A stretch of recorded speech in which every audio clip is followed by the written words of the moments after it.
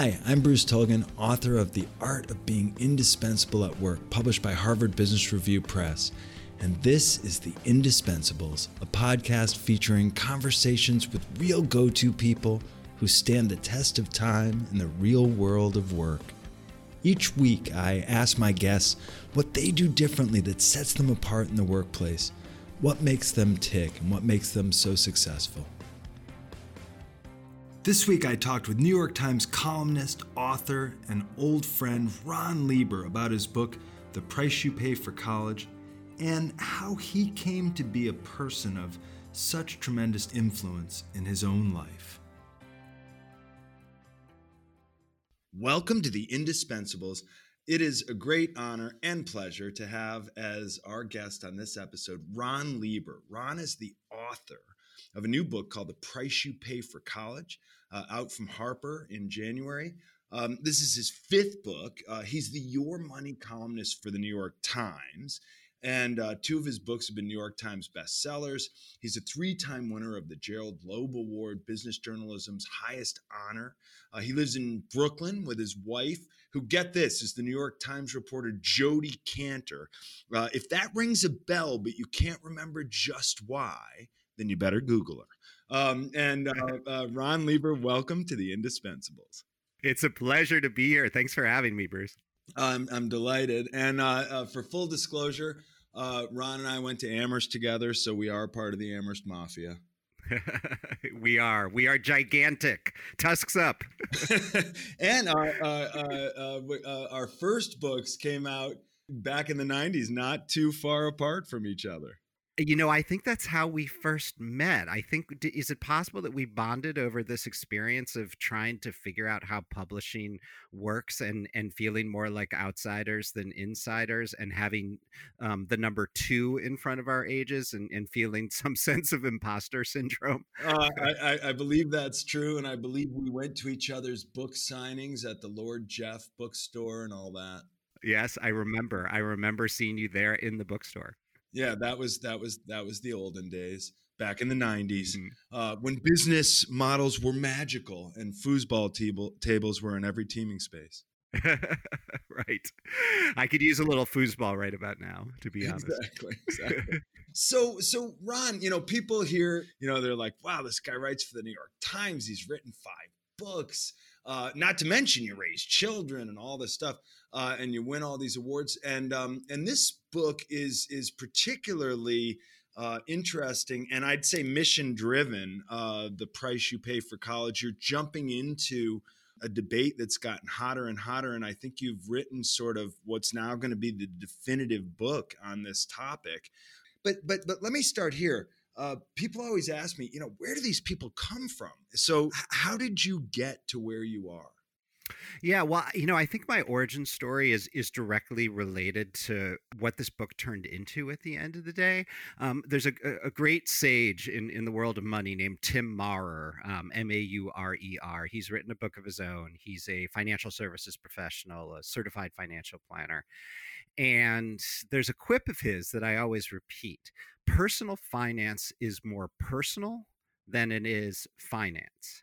And you can interpret that in all sorts of ways, but it absolutely applies to this book and how I came to write it. Because for me, it goes back to, my origin story. So I come from Chicago. My parents, did reasonably well in their careers and financially, so much so that I was able to go to Francis Parker in Chicago, which is, arguably the best private school, K-12 school in the city.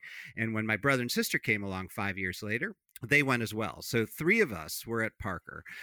And then in 7th grade, a couple things happened that kind of threw us completely off the rails. So my parents split up, which, if it's happened to you, you know that it's expensive among many other things. One household turns into 2, there are a bunch of legal bills, and, it can be a real mess. And then one of my parents lost their job.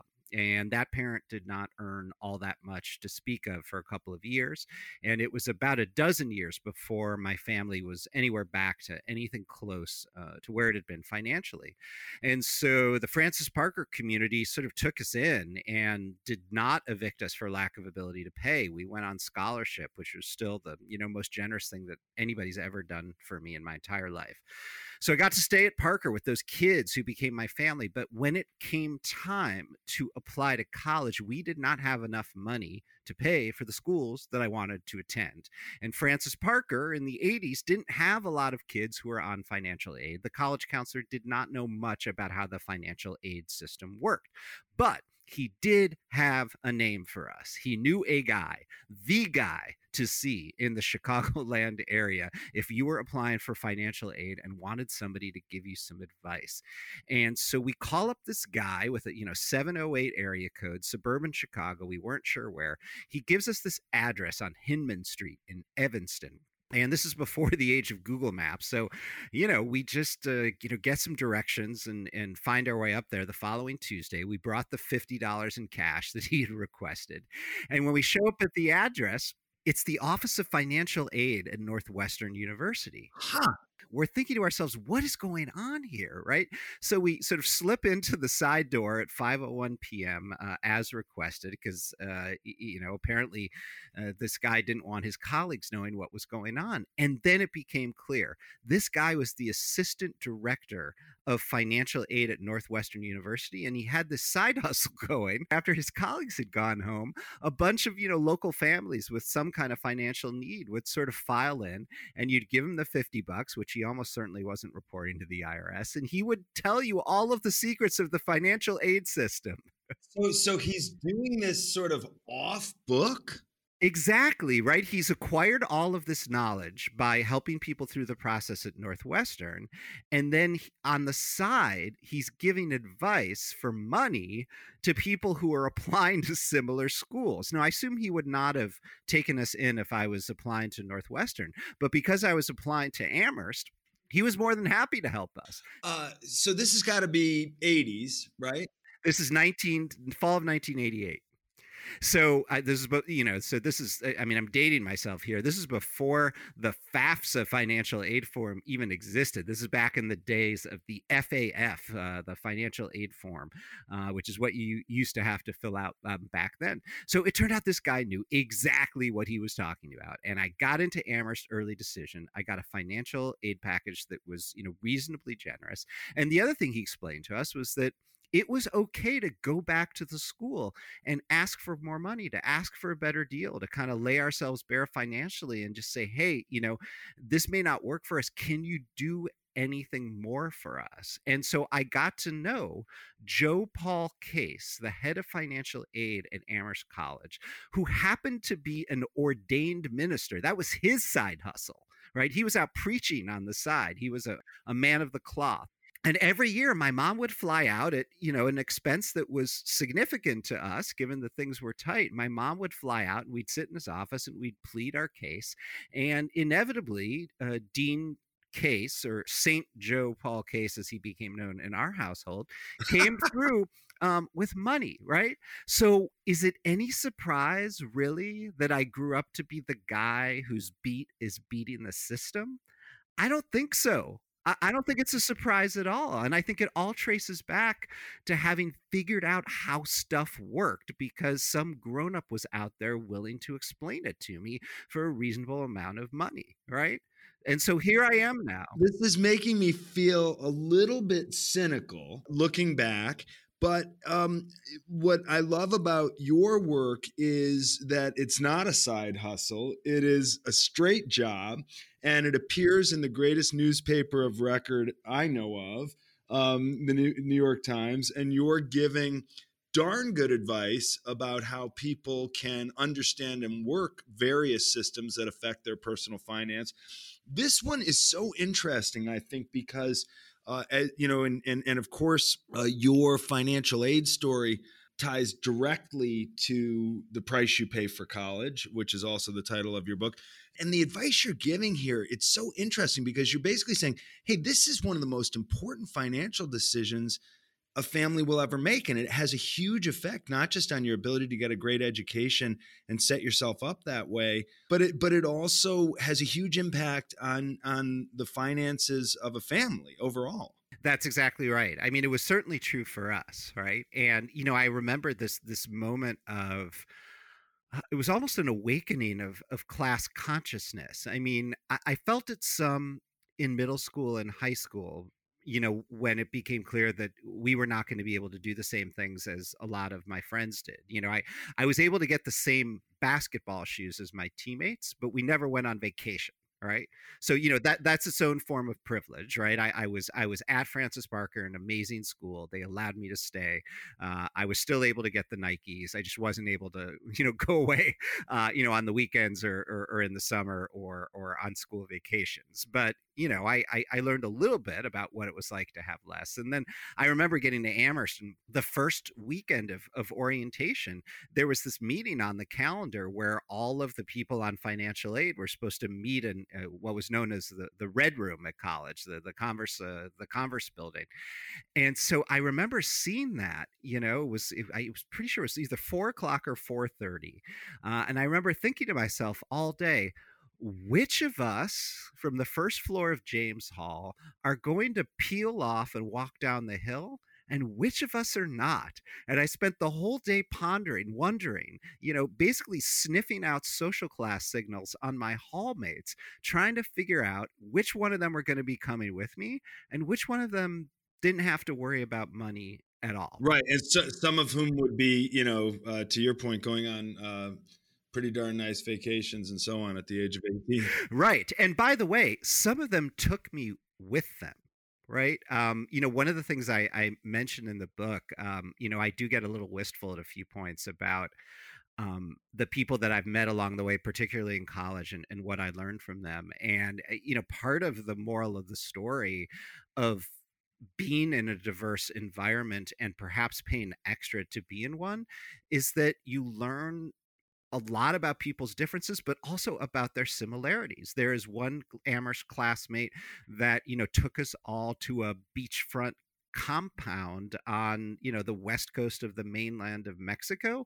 And then there was the other one that invited everybody over at the beginning of each vacation to hang out in her basement in Windsor Locks, Connecticut, right next to the airport. So in other words, if you were on your way to the airport, her family would pick you up in this giant cargo van with all of your luggage, and you'd go and eat American chop suey in their basement, and then they'd get back in the car and drive you 5 minutes to the airport.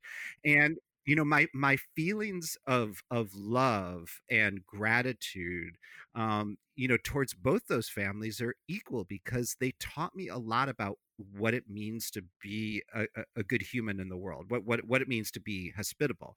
And what I have learned that from families that were, much more similar to me.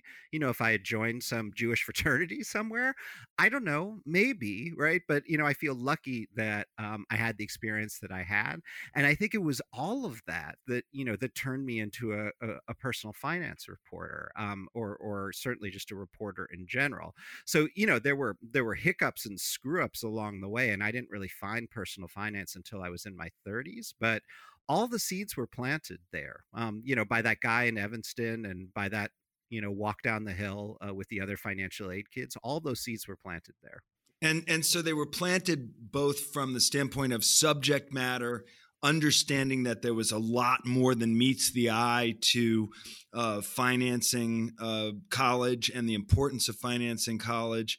Not to mention the quip you started with, that personal finance is more personal than finance, but also having navigated all that, you got a world-class education and were able at a young age to write a book, your first book, and to become a reporter at Fortune. Was Fortune your first gig?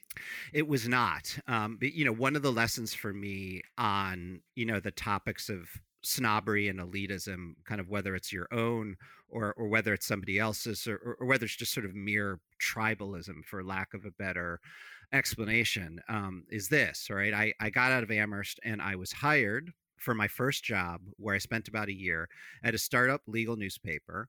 that was edited by somebody who went to Amherst and only posted the job listing at Amherst and Williams and Harvard. And then when I left that job to go to work for Fortune magazine, I was edited by someone who went to Amherst. And I was hired by someone whose kid had gone to Harvard, who was a total snob about kids from quote unquote good schools. And then when I left Fortune to go to Fast Company, I was hired by someone who went to Amherst and edited by someone who went to Amherst, right? And so it's pretty hard to argue that that gold plated degree, that gold plated sheepskin, did not make a difference in terms of, the doors that were open to me and the benefit of the doubt that was granted. Now, I'm not here to say that that matters in every industry or that it even matters all the time in journalism. And these days, there's actually more than a little skepticism in many circles, including journalism, about kids coming out of the Ivy League. If you're coming out of a fancy school now, you sort of have to prove that you're not an entitled, privileged jerk. But it did matter for me. I have no doubt that I was given the benefit of the doubt because of this, and I'm grateful for it.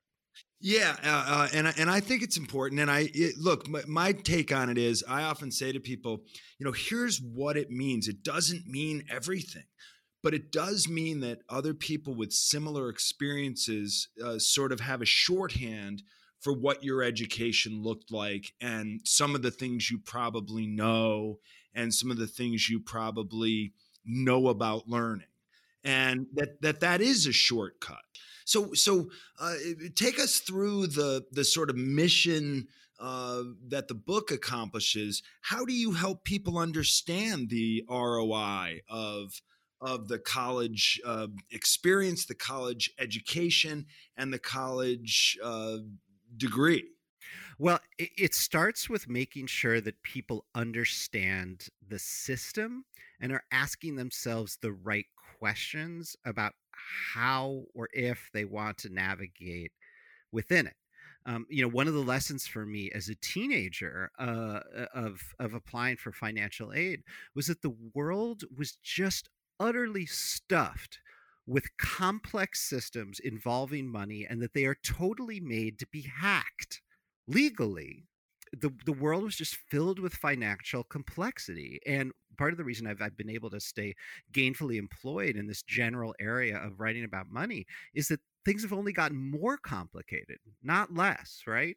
So, my job today, as I see it, is to, help people navigate these systems and then beat them, and maybe eventually to break them if they're truly unfair. But, I help people live in the world as it is, for the most part. Yeah, I'm a pragmatist as well, although I think a principled pragmatist, as I based on my familiarity with your work, I would describe you that way as well. But take us through, like, much of what I'm interested in is, how people show up in the world, and how people show up is affected by whether they choose to make this investment of time, energy, and money in their education. And if it's not this kind of education, some other kind of education.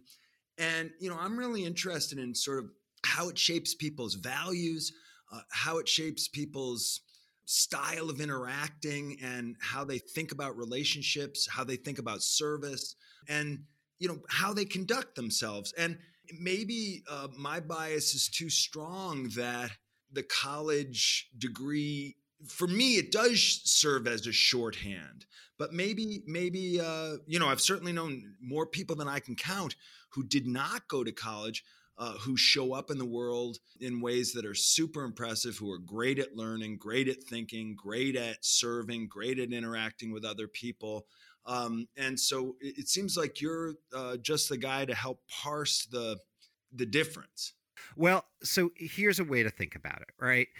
In addition to trying to help people navigate this complex system, I'm also trying to get them to ask a series of fundamental questions.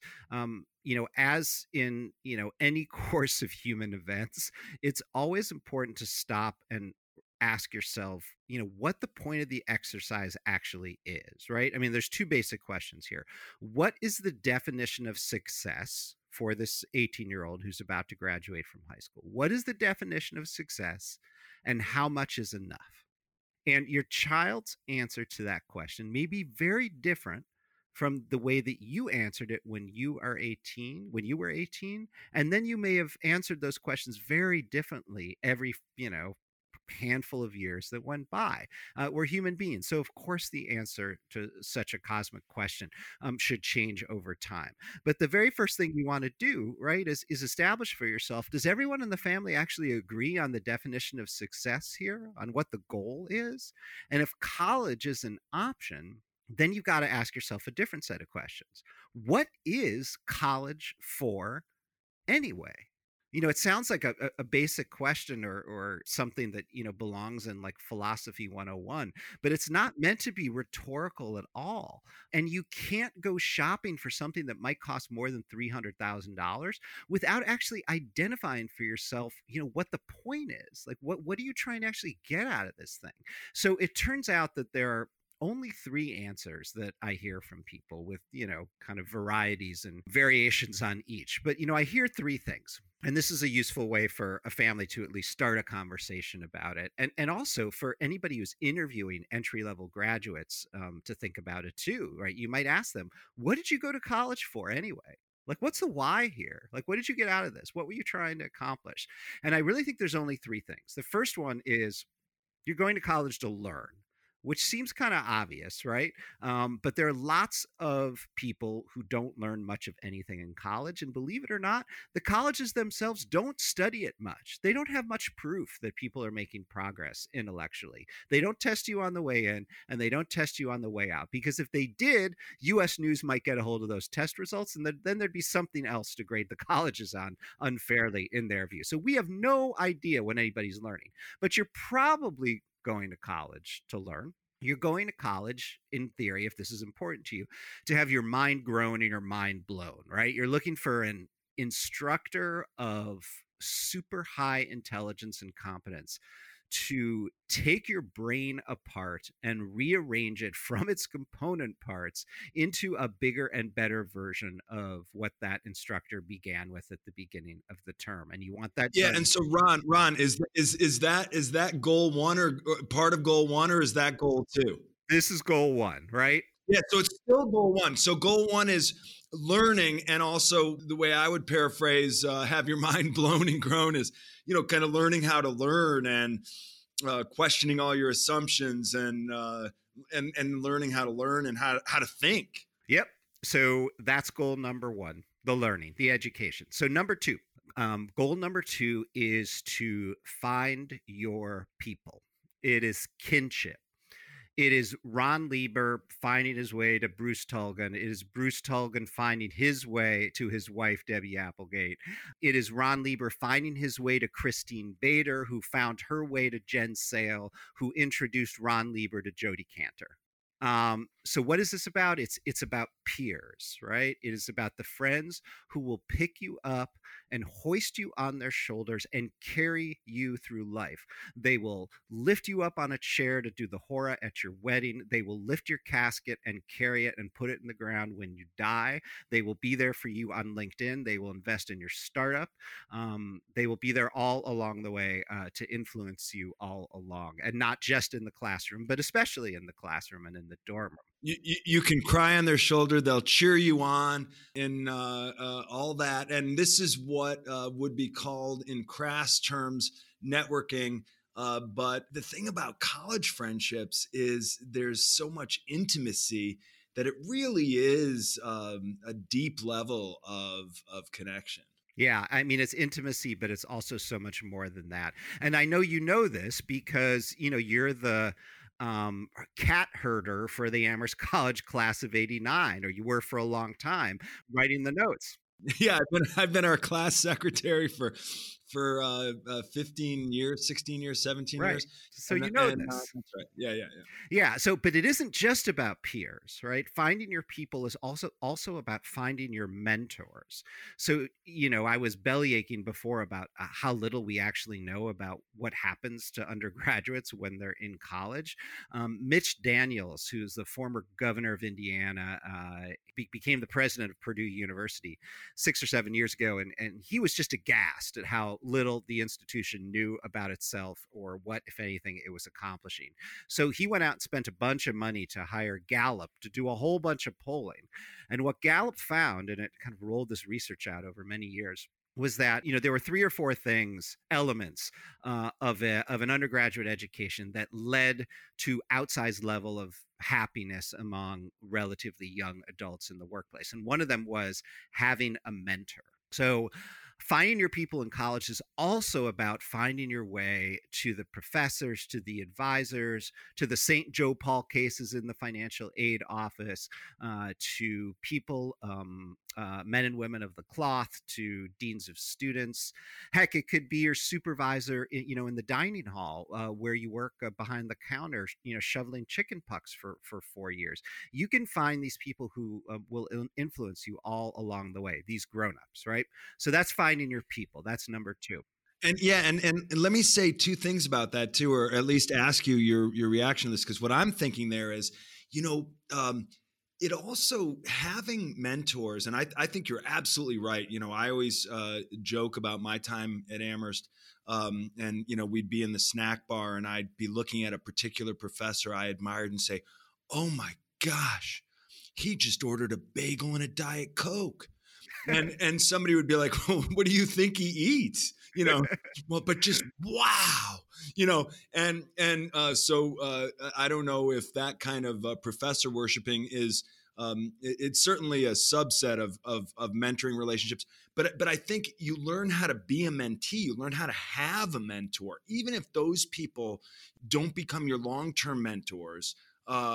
You learn how to be a mentee and how to have a mentor. Yeah, I think that's exactly right. And I wish that schools were more deliberate about this. So a lot of them have seized on the Gallup research, and a few of them are particularly good at mentor-mentee, relationships. I mean, at Butler University in Indianapolis, they set all of the business school students, the undergrads, up with mentors, and they pay a bunch of people in the community, retired executives, judges, people from all walks of professional life to come in and do this work. And it's a self-selecting group of people, and it can work quite well. But often these relationships happen naturally. The challenge here is that not every student is an extrovert, and not every student comes in with the feeling of let's call it entitlement, to take up the time of these exalted professors. And if you're a first generation student in particular, maybe you don't know that this is available to you, and that you in fact have a right as a consumer of this product and service to reach out and grab it, right? That's what the teachers are there for, in part. And I wish it was clear to people just how powerful these relationships can be. Yeah, boy, I'm getting goosebumps, and it's funny because I have a mixed feelings about whether organizations should formalize mentoring programs or not, because I do think organic mentoring relationships um, are more sustained and more authentic, and sometimes the forced mentoring relationships, the ones that really take off, are the ones that have the ones that have an organic and authentic component to them. After all, the ROI here, the thing people are looking for, is the education, which is the stuff you learn and learning how to learn. It's your people, which is your network of peers, where there is some level of intimacy and connection, and then getting your mentors, and I'm going to say learning how to be a mentee and how to have a mentor. Okay, and what's the third thing? Well, the third thing is the credential. There's a couple different ways to look at it.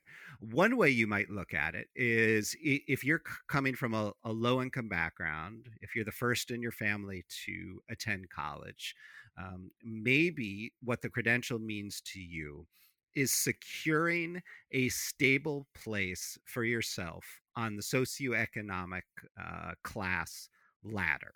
Right. So you're gunning for the nursing degree or the teaching certificate or the accounting degree, or you're trying to become a doctor or find your way to some profession or another that is relatively recession proof, right? Where you're trying to get stability and trying to do better for yourself and your family. And for those kinds of students, sometimes it's not necessary to spend $300,000 or more. You can establish yourself in one of those careers in one of those industries with a degree from a state institution, and maybe not even the flagship state institution. So it depends on your need.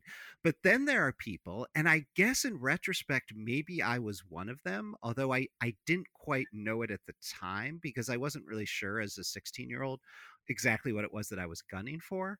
But for other people, the credential is a way to open doors to worlds that they could never imagine entering otherwise, right?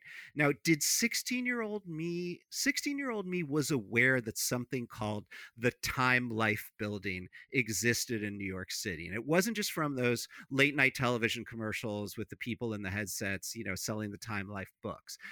There was a friend of mine from middle school who showed up at our school, whose dad was the Midwest correspondent for Time magazine, in the early 80s. So I had a sense that there were people in the world who did these kinds of jobs. I may have even known that, there was a building in New York where they did it. But could I have imagined in 1988 that by 1994 I would have my own office in the Time Life Building? I don't think so. But because I went to Amherst, where people did that, on a semi-regular basis, and not to the University of Illinois, where there were many fewer people, going to the Time and Life Building within 5 years, because I went to Amherst, I had a sense that this sort of thing was possible. Right. I had a sense that like maybe I could actually do that. And then I did. Right. So would it have happened had I not reached for the more sort of gold plated credential? I don't know. You can't run scientific studies on this stuff. But it does seem to have made a difference for me. And, for people who are thinking about whether they should pay $300,000 instead of $100,000, if you've got a 16 or 17-year-old on your hand who absolutely wants to get the most, prestigious venture capital money for their startup when they're 23 after they get their bachelor's degree, or who is like dead set on, working for McKinsey as a management consultant and traveling the globe and learning about the world and business that way, those kinds of institutions, right? Kleiner Perkins and Y Combinator with their venture capital or incubator money, and Morgan Stanley and Goldman Sachs with their analyst jobs. Those institutions are filled with a bunch of snobs and elitists. And even if you're not a snob and elitist, chances are pretty good that your chances of ending up, affiliated with those organizations are going to be better if you go to the super selective school and pay up for it. So, it's this is a thing, right? This is a thing that people do, and I don't want to shy away from snobbery or elitism, even if it's not my own.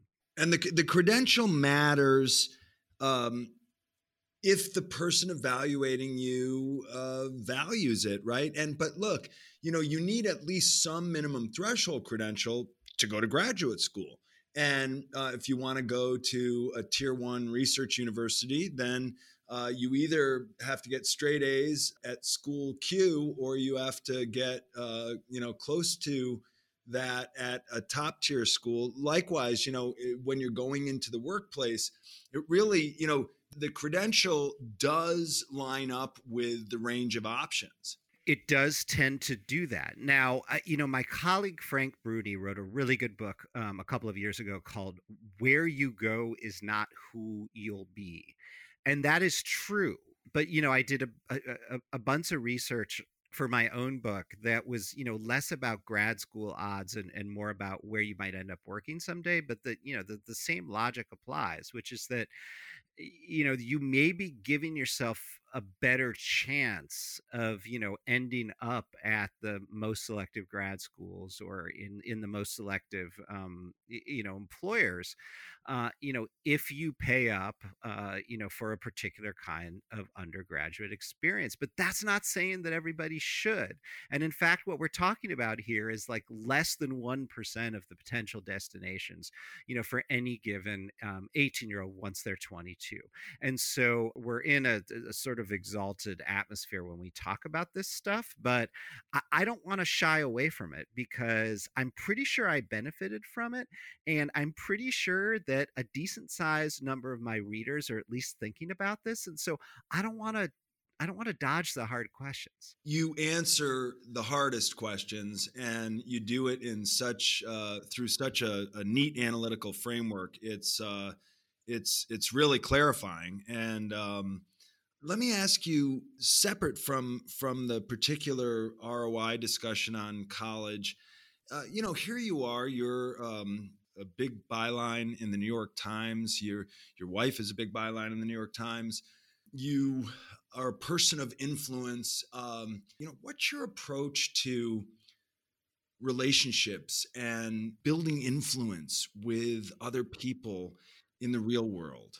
It's this is an interesting time to ask me that question because, and you know this too, right? Although you do it more than I do. When you put out a book into the world, it's really interesting to see who comes out of the woodwork to help and who doesn't. And I'm not actually focusing so much on the who doesn't, in part because so many people have come out of the woodwork to help me and did the last time I put a book out 6 years ago as well. And I've been thinking a lot about why that is. And the most incredible thing happened, Bruce, and I'm going to try and tell the story without bursting into tears again for like the third time this week. So one of my classmates just out of nowhere posted on our Facebook, our closed group for the class of 1993 several days ago. And he said, he posted a picture of the book. He had ordered a bunch of them, one for himself and a bunch for his clients. He said, the thing that struck me about reading Ron's book is that, he talks in some detail about what he gained from knowing all of us. But I want to focus for a second here on what all of us have gained from knowing him. And he related a couple stories that, I didn't even remember, about moments in time where I just took 15 seconds or 30 seconds or 60 seconds to, say something nice about something that he was doing, with his business or for his clients or with his kid or whatever. And, I do that kind of thing all the time because I just feel like that's what it is to be, human and to be kind to your friends and your contacts and colleagues. But this was clearly meaningful for him. And I think it was meaningful for him because he, sees what I've done in the world and wonders about whether somebody who has the platform that I have becomes someone different than they might have been when they were in college. And I don't actually think that happens all that often, but I'm glad that to him I have not. Because then he said, right, he said, could you please post a comment on, the ways in which Ron has touched you and influenced you, because I feel like he deserves to hear it right now. And there was just this lovely thread of people saying the nicest things. And Bruce, this book may or may not make the New York Times bestseller list at 5 p.m. this afternoon when it comes out. It may or may not sell 100,000 copies. It may or may not, earn out its advance. But hearing that from my classmates made it all worth it. And so, on purpose or by accident, it's the highest compliment somebody could pay to me, and it's a reminder that I want to be conscious about making people feel that way and not just do it subconsciously. I mean, it's good that I have those natural instincts, but to consciously reach out to people and make them feel supported and remember that, for better or for worse, some people see a compliment coming from me as being more meaningful than, a compliment coming from an average person on the street. That's a privilege that I have, that also comes with a certain amount of power, and I want to use it to its maximum emotional impact, to make people feel as good about themselves as I possibly can, particularly deserving people. Yeah, listen, I'll tell you something. Again, for full disclosure, because of our age difference, we missed each other at Amherst. So we bonded over Amherst and at Amherst at homecoming and, with books coming out around the same time and all that. And we've known each other ever since. But we've never been best friends or anything. But I will say that I know what those classmates of yours mean when they say that, because one thing that's always struck me about you is you keep track of other people and you pay attention to other people. Now, a good reporter should do that, but you remember things about people, and you have an other orientation, which our research on the collaboration revolution in the workplace, and how people are trying to navigate complex relationships in the workplace these days, and how people are trying to protect themselves, and they're drowning in overcommitment syndrome, and which is all the subject of my new book. What I've found over and over again is that people who notice other people, who pay attention to other people, who care about other people, um, who attend to other people's needs and interests, end up being the ones who other people want to go to. They're the ones other people want to support. They're the ones other people want to shine a bright light on. I call it like a selfless, selfish selflessness, but there's just something about that. And so here's my question for you. Is that something that comes naturally, or do you learn that? I don't know. I think some of it is innate.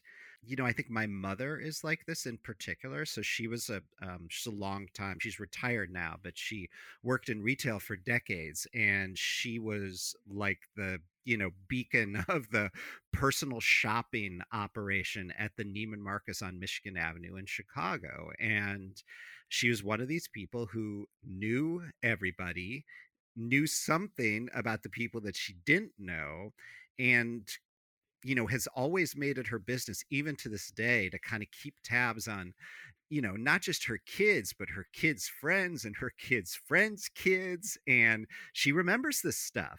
And so, am I modeling the way that she was in the world? Is it something genetic? I'm not sure. But I would be lying if I said that I wasn't aware of what a useful trait it can be professionally. That's what's so interesting to me, because it's strategic, but it's genuine, and the strategic nature of that behavior, like the more it's purposely strategic, the less genuine it is, and I think the less effective it is, and it's like a little puzzle. Yeah, I mean that makes a certain amount of sense to me. I never hear a voice in my head saying, you're being this isn't authentic.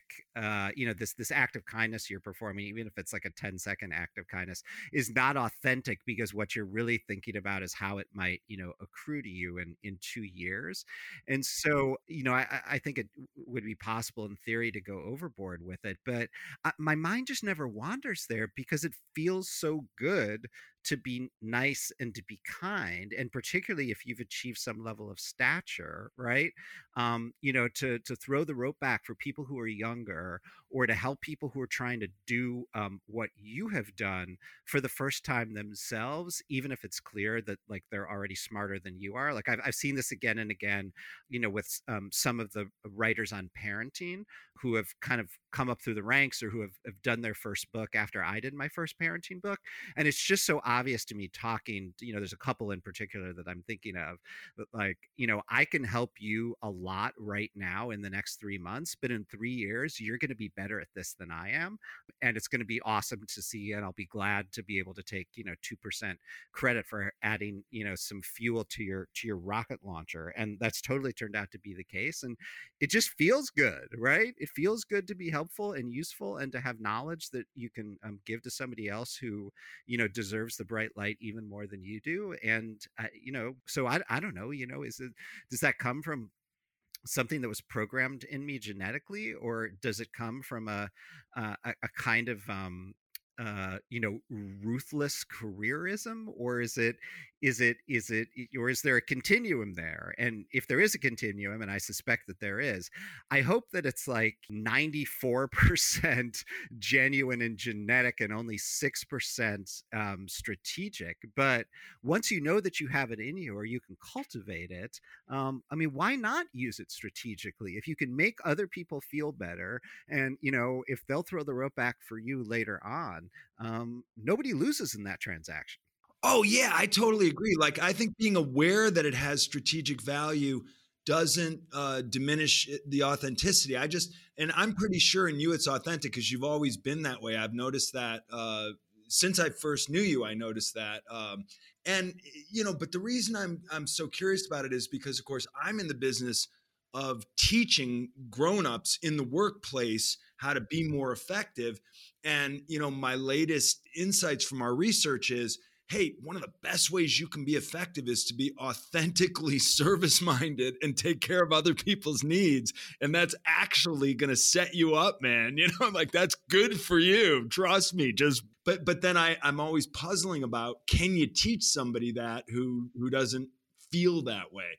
But I think I'm going to give you the 94% natural. So I'm going to look into that in our research and see. I'm going to try to do it statistically going forward.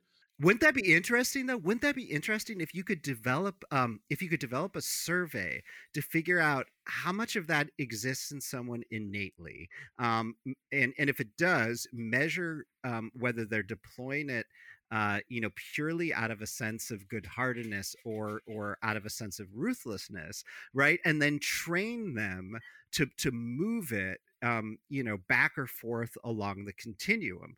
That would make you, I know you're already very good at what you do, but like, talk about $1 billion idea, right? That would be the best form of corporate training that could possibly exist in the entire world, as far as I'm concerned. All right, I'm going to look into that, but I will always cite you. I do want to note that your career has been one of very service minded journalism, in my opinion, and likewise your wife. Her journalism has made a huge difference in the world. And again, Google Jodi Cantor if you don't know who she is. So let me ask you my closing question here. So now, okay, you've given great advice about how to make these decisions about college. What's your advice to somebody? They're coming out of college, they're starting out their life. What's your best career advice? What's your, hey, somebody says, how do I get to be like you? You're the mentor. What's your sort of takeaway career advice?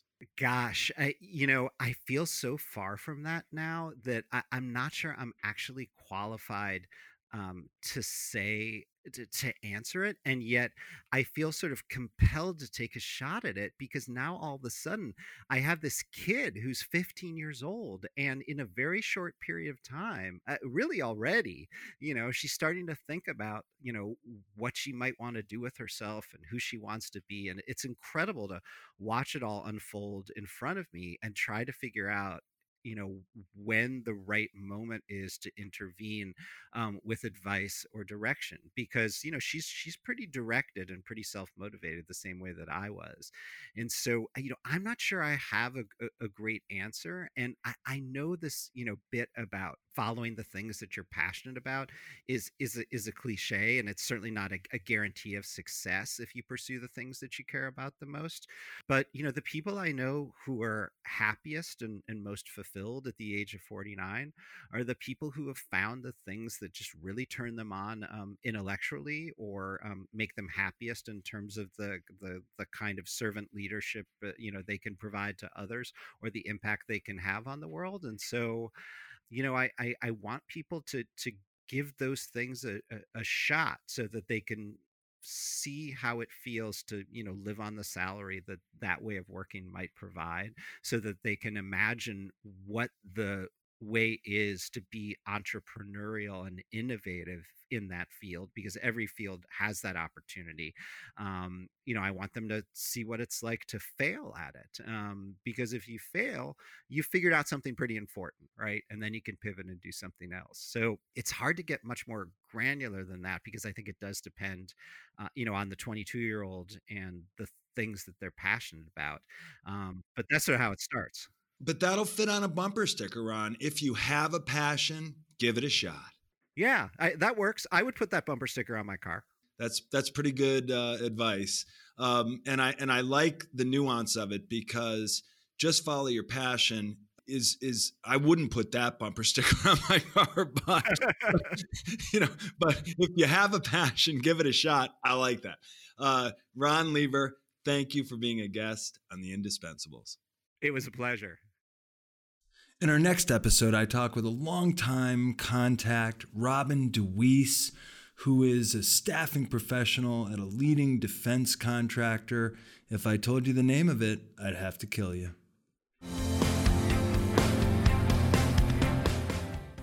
If you like this episode, please subscribe and leave us a review.